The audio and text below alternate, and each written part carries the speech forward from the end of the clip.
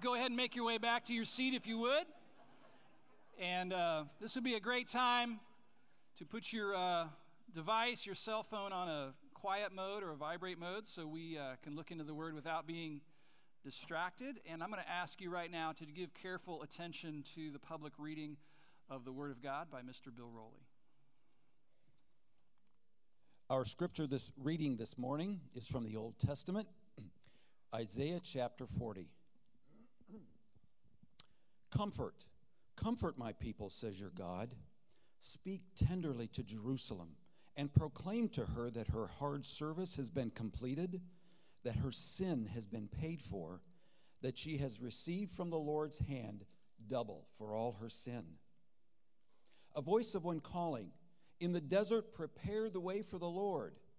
Make straight in the wilderness a highway for our God.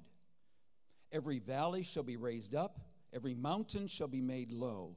The rough ground shall become level, the rugged places a plain. And the glory of the Lord will be revealed, and all mankind together will see it. For the mouth of the Lord has spoken. A voice says, cry out. And I said, what shall I cry? All men are like grass, and all their glory is like the flowers of the field. The grass withers and the flowers fall, because the breath of the Lord blows on them. Surely the people are grass. The grass withers and the flowers fall, but the word of our God stands forever. You who bring good tidings to Zion, go up on a high mountain. You who bring good tidings to Jerusalem, lift up your voice with a shout. Lift it up. Do not be afraid. Say to the towns of Judah, here is your God. See, the sovereign Lord comes with power, and his arm rules for him. See, his reward is with him, and his recompense accompanies him. He tends his flock like a shepherd. He gathers the lambs in his arms and carries them close to his heart. He gently leads those that have young. Who has measured the waters in the hollow of his hand, or with the breadth of his hand marked off the heavens?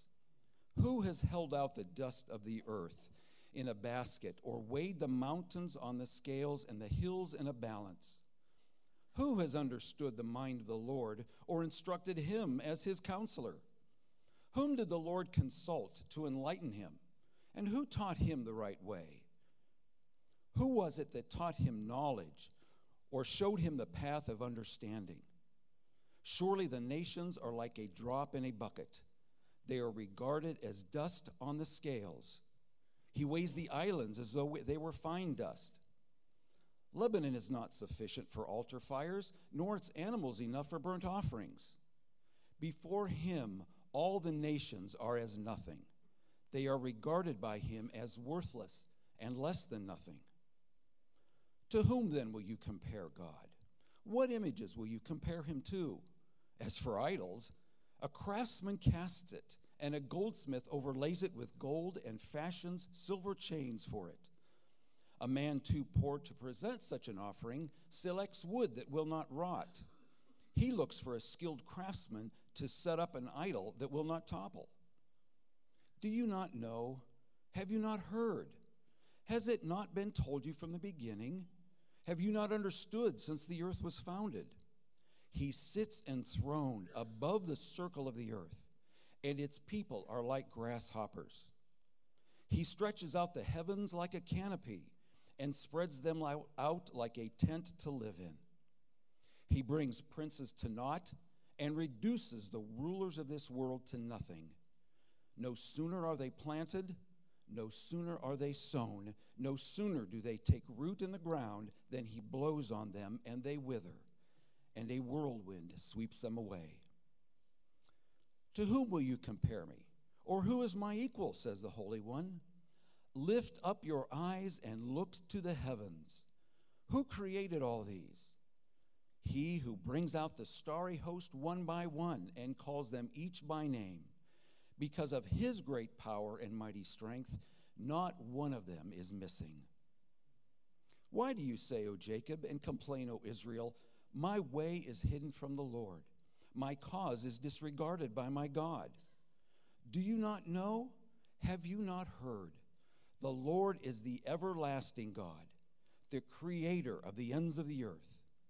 He will not grow tired or weary, and his understanding no one can fathom. He gives strength to the weary and increases the power of the weak. Even youths grow weary and tired, and young men stumble and fall. But those who hope in the Lord will renew their strength. They will soar on wings like eagles. They will run and not grow weary. They will walk and not be faint. This is the word of the Lord.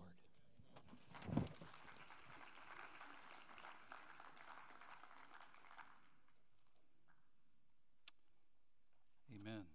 Isaiah chapter 40. I'm a fan of big God theology. Big God theology. And by God's grace, as long as I have breath in my lungs, I want to convey big God theology to the people of God. There are times when the people of God find themselves in situations that weren't what they had anticipated and nor what they would have chosen. There are seasons in life when the things that have happened to us can leave us wondering if this is how it was actually supposed to be. We never thought it was going to turn out like this. We never thought life was going to be this way. I'm reminded of that every time I read through those weekly prayer requests that you give us on the weekends. I want to give you a sampling of those just from last week. There's a request that says, please pray for this young woman. She had to go to the ER on Friday. There is a possibility that she might lose her baby. Please pray for our daughter. She knows the truth, but right now she's not living it and she's not following Jesus. This one says, pray for my country, Ethiopia, where yesterday 67 of my people were killed. Pray that children in forced separation from their family be reunited again with their family. Pray for some family friends of ours. The man was a pilot of a small float plane that crashed in the lake yesterday with 2 passengers, and not one of them has been found. Please pray for this young woman who is having brain surgery this Tuesday. Pray for our friends who were forced to evacuate from Sonoma County, California, because of the wildfires there, had to leave their home. Pray for my 17-year-old granddaughter and healing of her depression. She's been hospitalized for 7 days. Pray for my siblings who are caught in a custody conflict. Pray for my mother-in-law who has pancreatic cancer and liver cancer and lung cancer.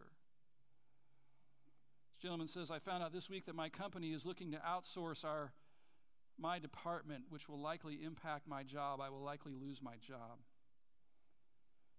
Pray for my husband who's a non-believer and my son who's 8 years old and needs prayer. He has behavioral and physical issues. Please continue to pray for this young lady that God will deliver her from the pain of being victimized. She's struggling with depression and lack of motivation. And it goes on and on and on. Those kind of situations can leave us thinking, where is God?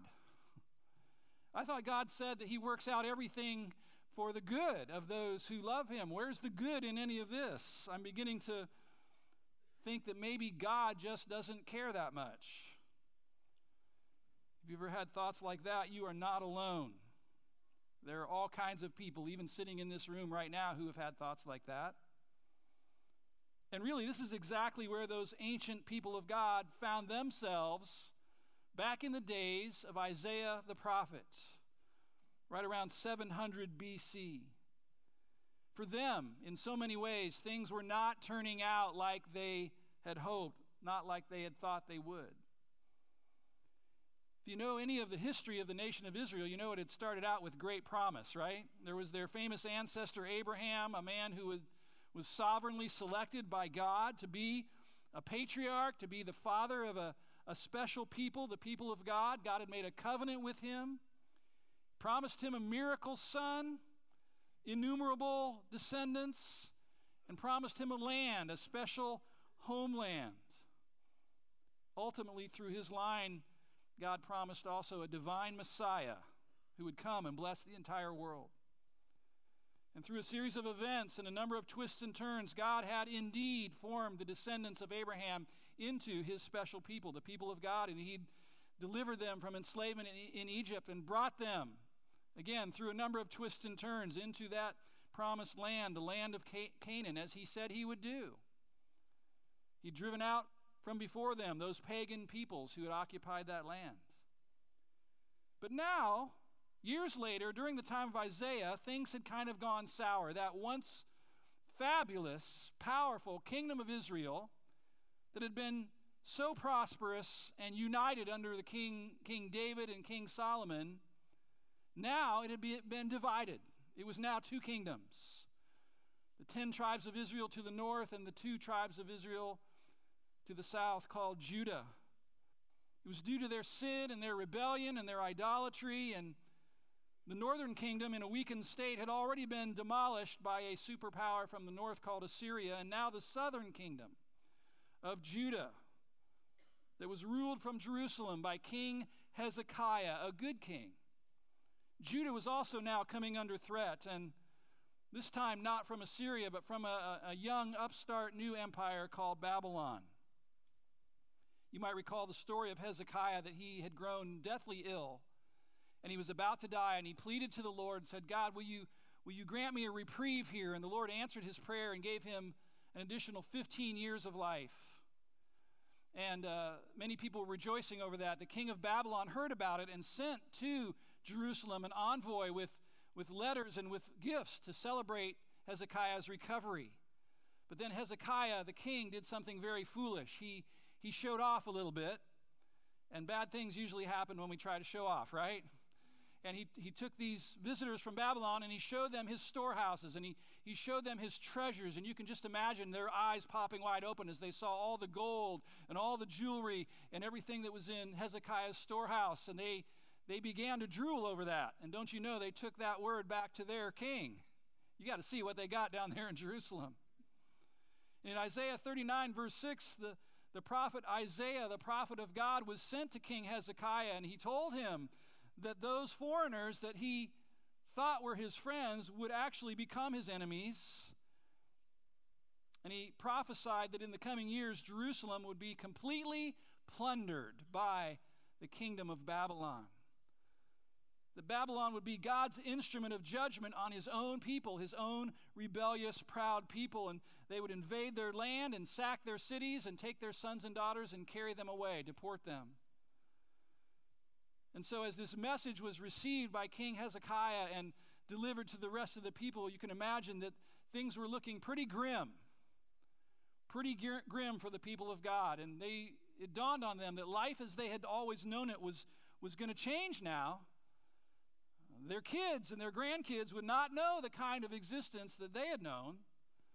The prospects for having a bright future, those prospects were fading away. What awaited them was not peace and prosperity, but loss.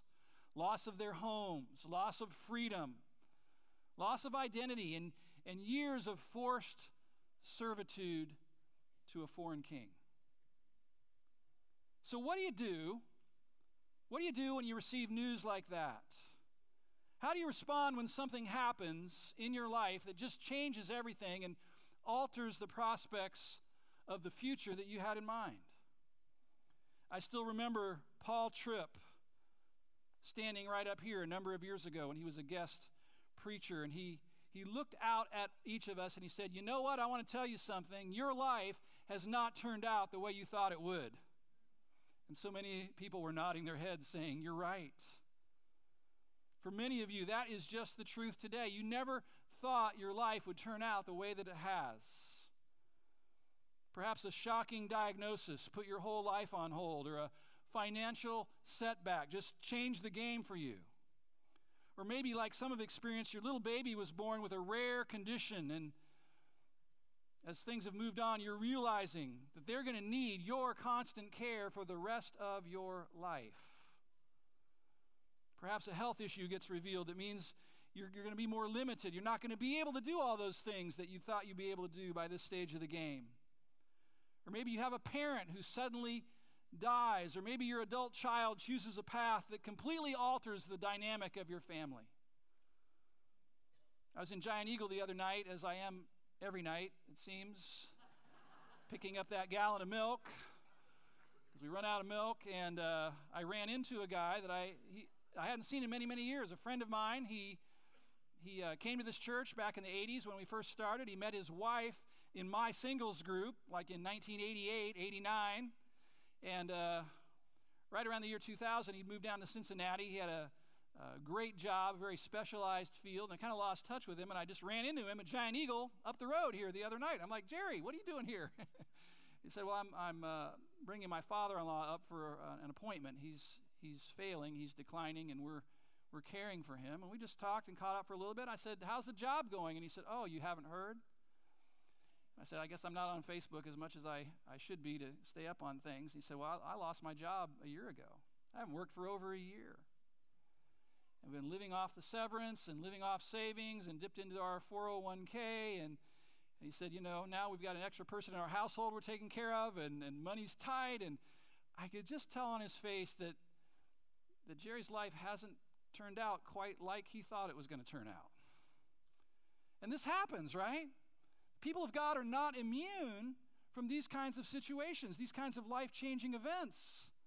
And so the question arises, is there a message for us if we find ourselves in that situation? Does God have something for disheartened believers? And I would offer you this, that thankfully, yes, Christians down through the ages have often landed right here in Isaiah 40 and found hope.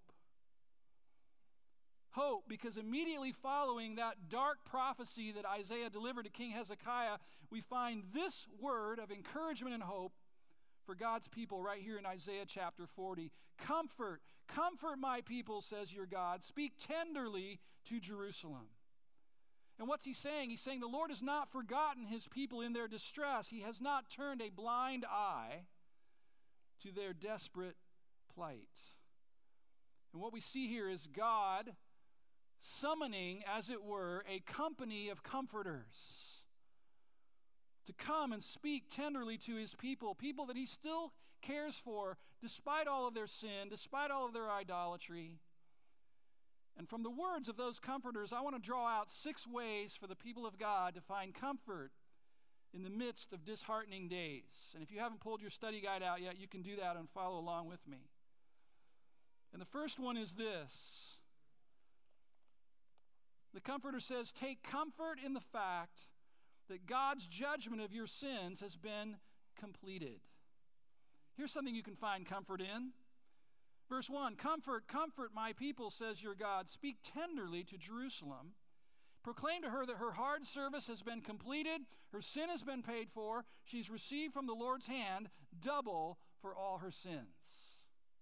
Many people believe the prophet Isaiah himself is the one that was here called by God to deliver this word to the people. And interestingly, it's as if God transports Isaiah forward about 100 years into the future, because he speaks here as if the people have already been carried away into captivity in Babylon.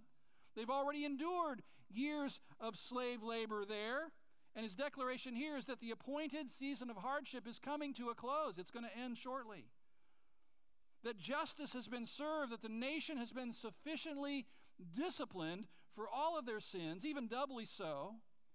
And so his message of hope here is that their exile is soon coming to an end. You say, does that have any application for us? I believe it does. You see, even though life may be hard, even though things happen that change what our future may look like, and even though it might look grim, I believe the word of comfort here is that we can still find encouragement in the fact that as believers in Jesus Christ, all of our sins have been sufficiently atoned for. Not by our own suffering, but by the suffering of another in our place. God's just judgment on our sin and our selfishness, on our rebellion, on our idolatry has actually been completed because our sin-bearing Savior, Jesus, drank the cup of God's wrath on our behalf. So we wouldn't have to.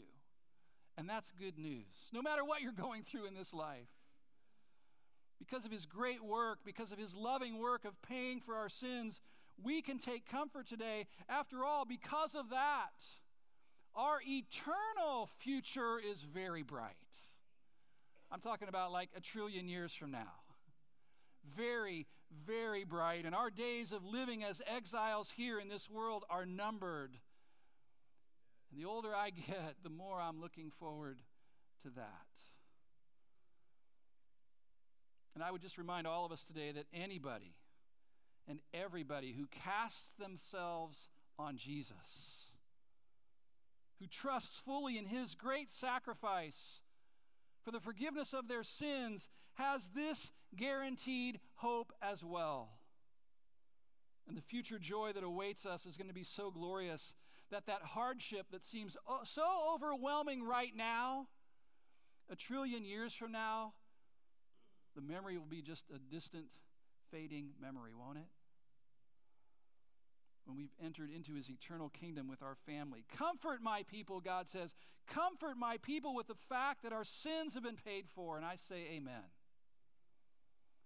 Then a voice is heard calling out, telling God's people to take comfort, number 2, in the realization that preparations are being made for God's arrival and the universal display of his glory. Verse 3, a voice of one calling in the desert, prepare the way for the Lord.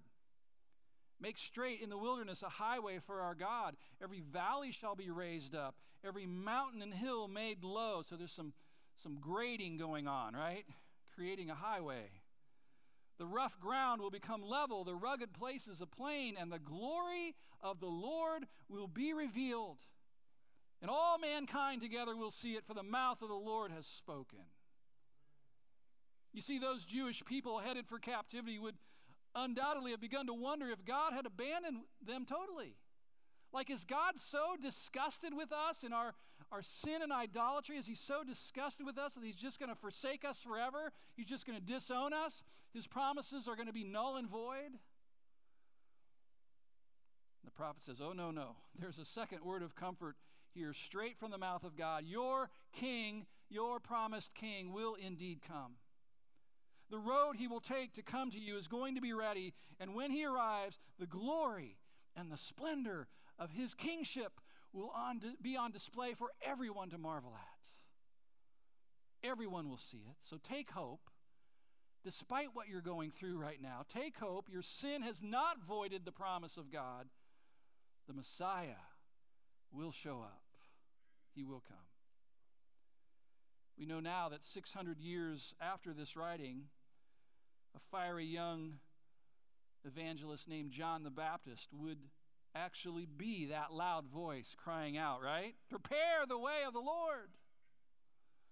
And the preparation that John would call for would not so much be the leveling of the road, the grading of the landscape, but the preparing of the heart that would be necessary to receive this king and to receive his kingly reign. It was a preparation of repentance from sin and from dead religion and from the worship of other gods. But sadly, we know that when King Jesus did arrive, he was not well received by the Jewish people. They weren't really prepared for his kind of kingship that he was offering. God had sent them a king. It was better than King David, better than King Solomon. But they said, we'll have none of his reign over us. So sad. For us today, our comfort comes not only from knowing that Jesus did come 2,000 years ago as our Savior, but from believing that he's going to come a second time.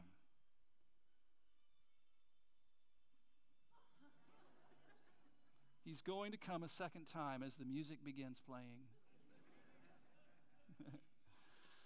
Jesus is coming back. This time, not as king of just Israel, but king of the entire world. His glory, it says, is going to fill the whole earth, and all will see him as he really is in all of his splendor, all of his majesty, all of his power. And the comforters say, during discouraging, disheartening seasons of our lives, let's take comfort that Jesus is going to come back for us one day and deliver us We can be with him forever. Let's never, ever lose sight of the fact that Jesus said, if I go away, I will come again. How many of you believe in the return of Jesus? Can I see your hands? Amen. I'm looking forward to that day. Looking forward to that day. Here's the third source of comfort for disheartened souls. Number 3, take comfort, it says, in the truth that the glory of powerful people won't last, but the word of God will endure forever. Verse 6, a voice says, cry out. I said, what shall I cry? Here's your message. All men are like grass, and all their glory is like the flowers of the field. The grass withers, the flowers fall, because the breath of the Lord blows on them. Surely the people are grass. The grass withers, the flowers fall, but the word of our God stands forever. What's his point? The determining factor of reality is not what people say and do, it's what God says and does. That's his point. Proud and arrogant world rulers may be convinced that their proclamations, their declarations are what sets the course of history, that their empires are going to just expand endlessly and leave an enduring legacy. But this voice cries out, nope, not so. People, it says, are actually like grass, green and thriving during the season of the spring rains, but then when the scorching summer sun comes and those hot Middle Eastern winds start blowing, it turns brown and then dies. Here today, gone tomorrow, fleeting, only God's word prevails through all seasons of life. God is the one who determines what happens in human history. His proclamations are the ultimately decisive factors in what takes place. Yes, Israel's king and kingdom would be overcome by the mighty king Nebuchadnezzar of Babylon, but his days too would be numbered, according to the plan of God, and his empire would eventually be toppled by yet another king, all by God's decree, all by God's word. So take comfort, people of God. His word will come to pass. It endures forever. Be assured that God will most certainly make good on every single promise he's made to his people. And then there's this one I love, number 4. Take comfort in the announcement that God is a sovereign, conquering king who has a shepherd's heart. This is so good. Verse 9, you who bring good tidings to Zion, go up on a high mountain. Like this message is worth announcing to the peoples, he's saying. You who bring good tidings to Jerusalem, lift up your voice with a shout. Lift it up. Don't be afraid. Say to the towns of Judah, here is your God. See, the sovereign Lord comes with power, and his arm rules for him. See, his reward is with him. His recompense accompanies him. He tends his flock like a shepherd. He gathers the lambs in his arms. He carries them close to his heart. He gently leads those that have young.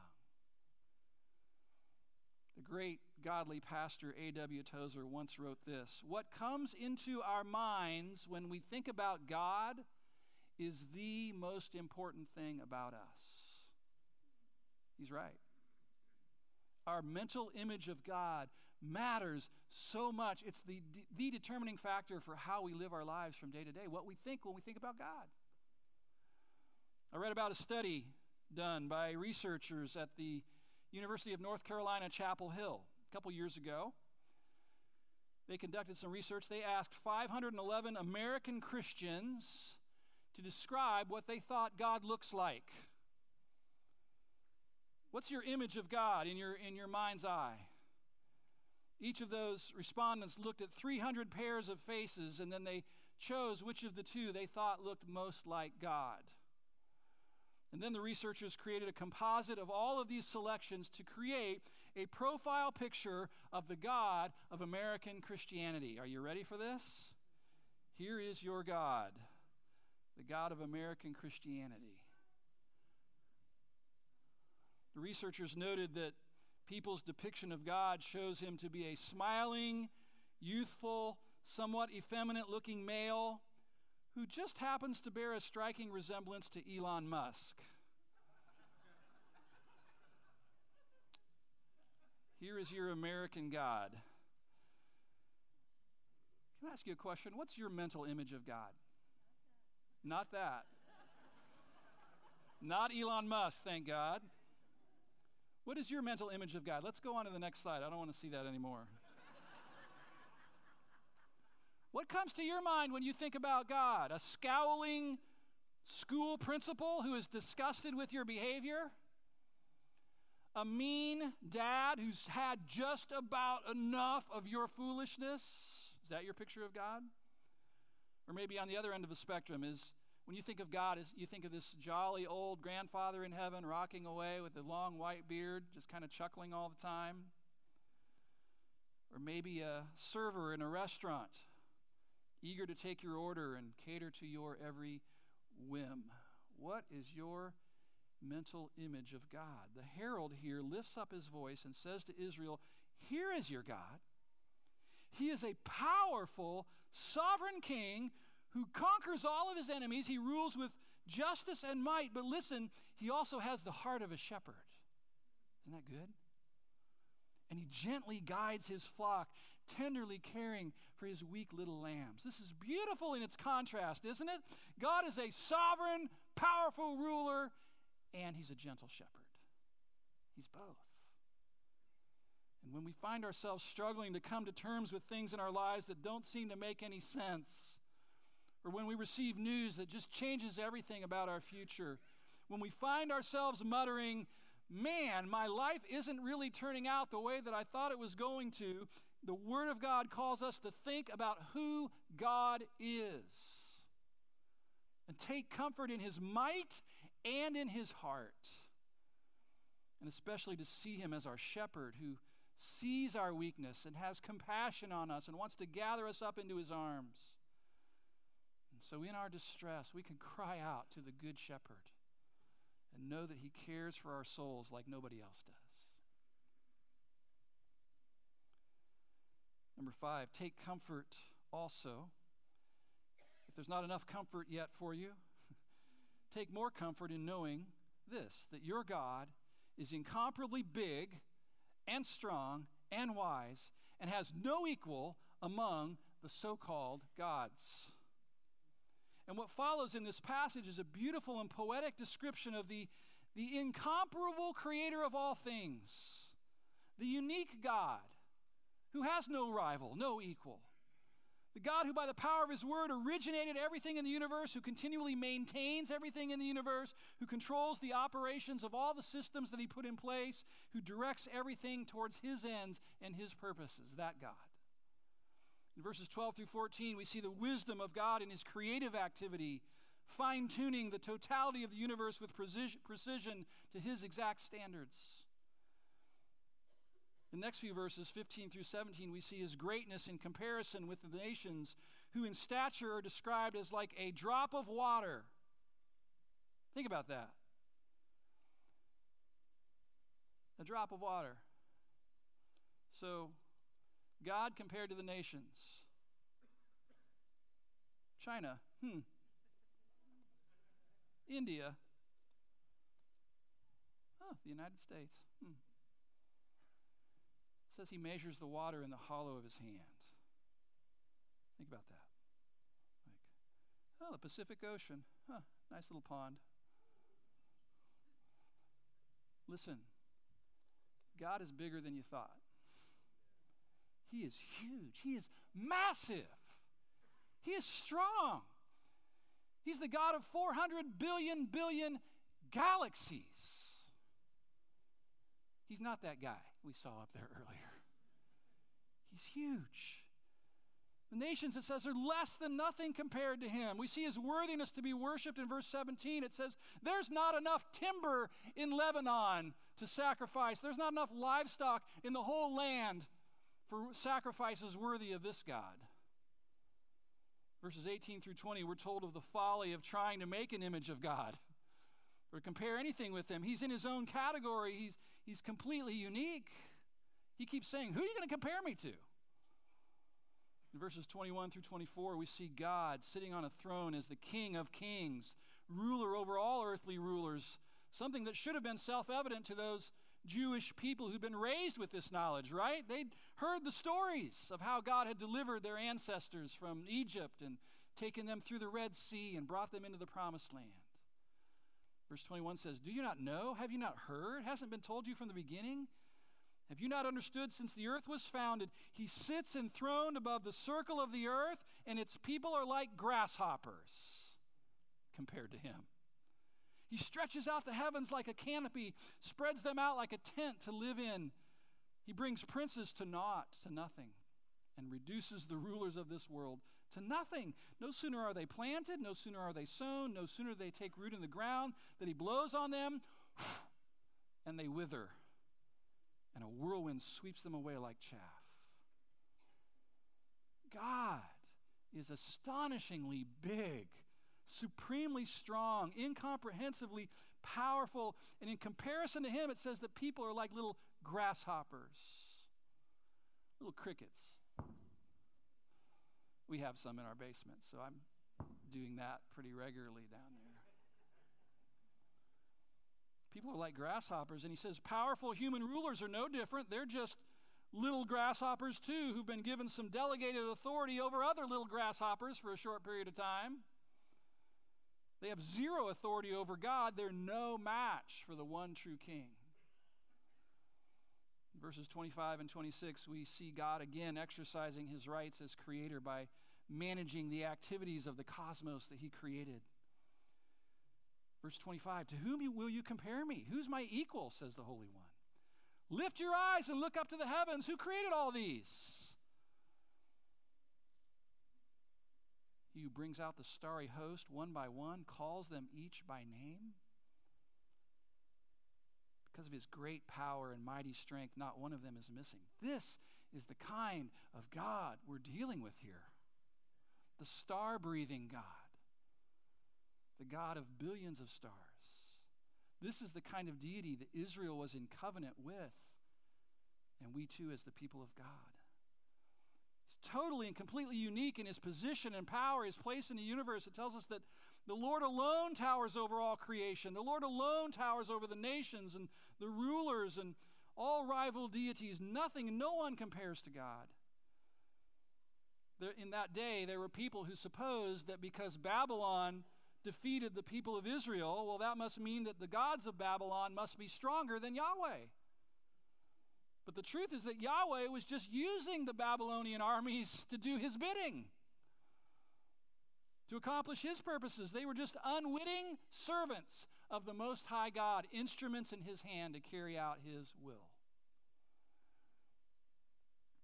To be reminded of the incomparable greatness of God must have brought great comfort to his people in that day, people who were facing the prospects of an uncertain and unpleasant future.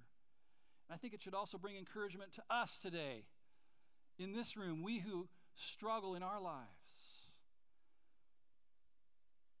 But it's this final cause for comfort that's the one I love the most, because it tells me that my great God, who is massively strong, who spoke stars into existence, this God actually wants to share his strength with weak little grasshoppers like me. And yes, like you. Take comfort, number 6, that your tireless God is not unaware of your difficulties. He stands ready to offer his strength to his weary ones who put their hope fully in him. Verse 27, why do you say, O Jacob? Why do you complain, O Israel? My way is hidden from the Lord.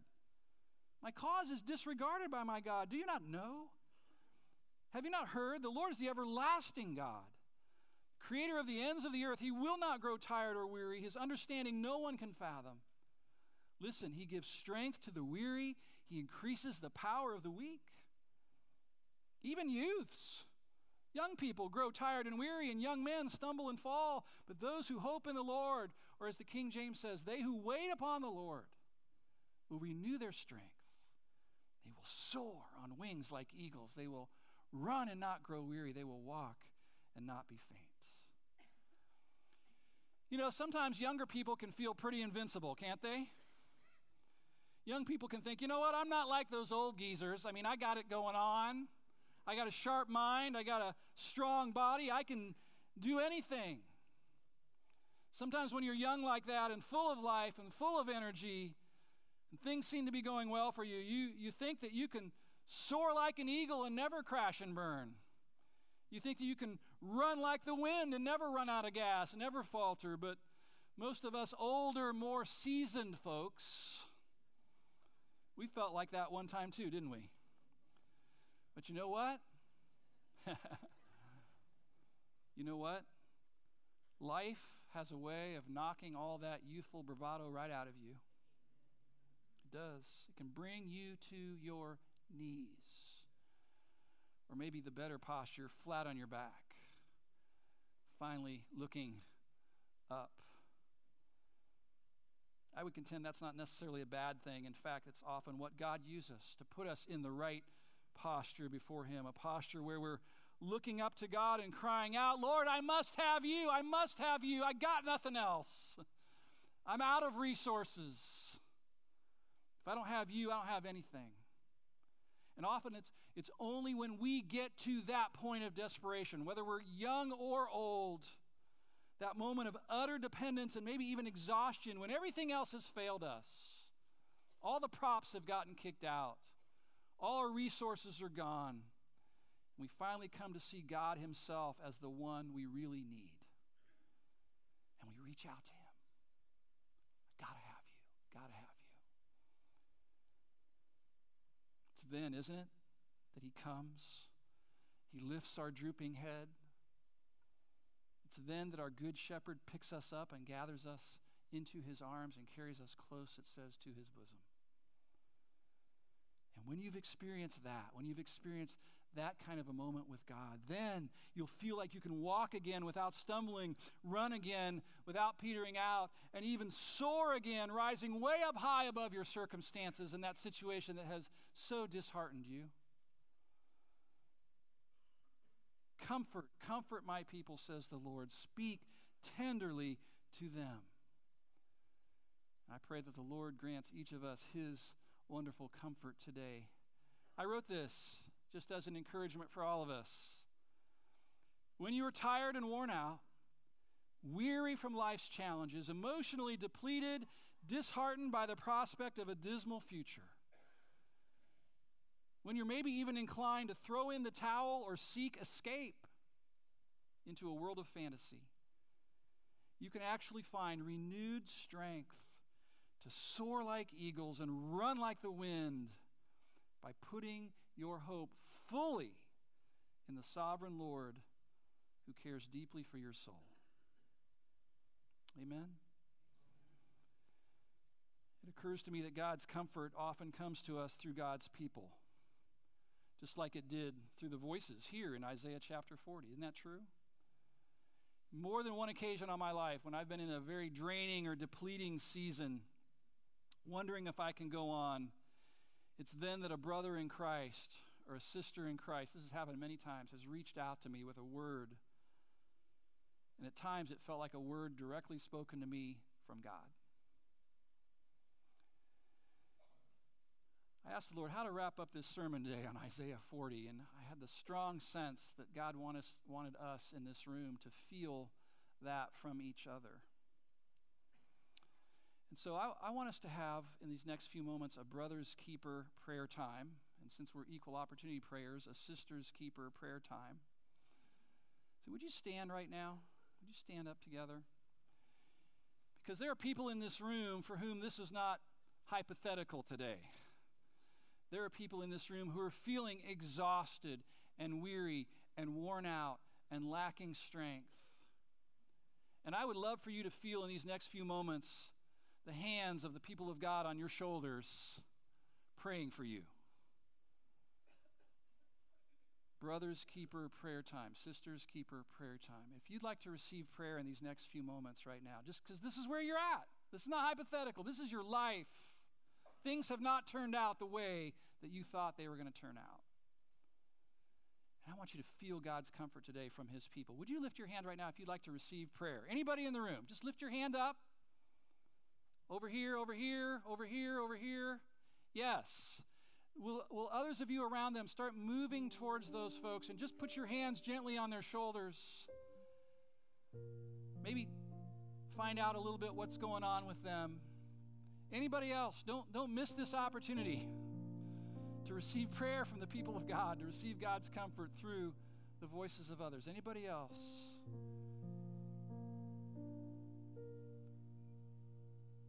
Take these next few moments and just bless your brothers and sisters by calling upon the sovereign God, who's also the Good Shepherd, to make his presence felt palpably in their soul and in their life. Would you do that?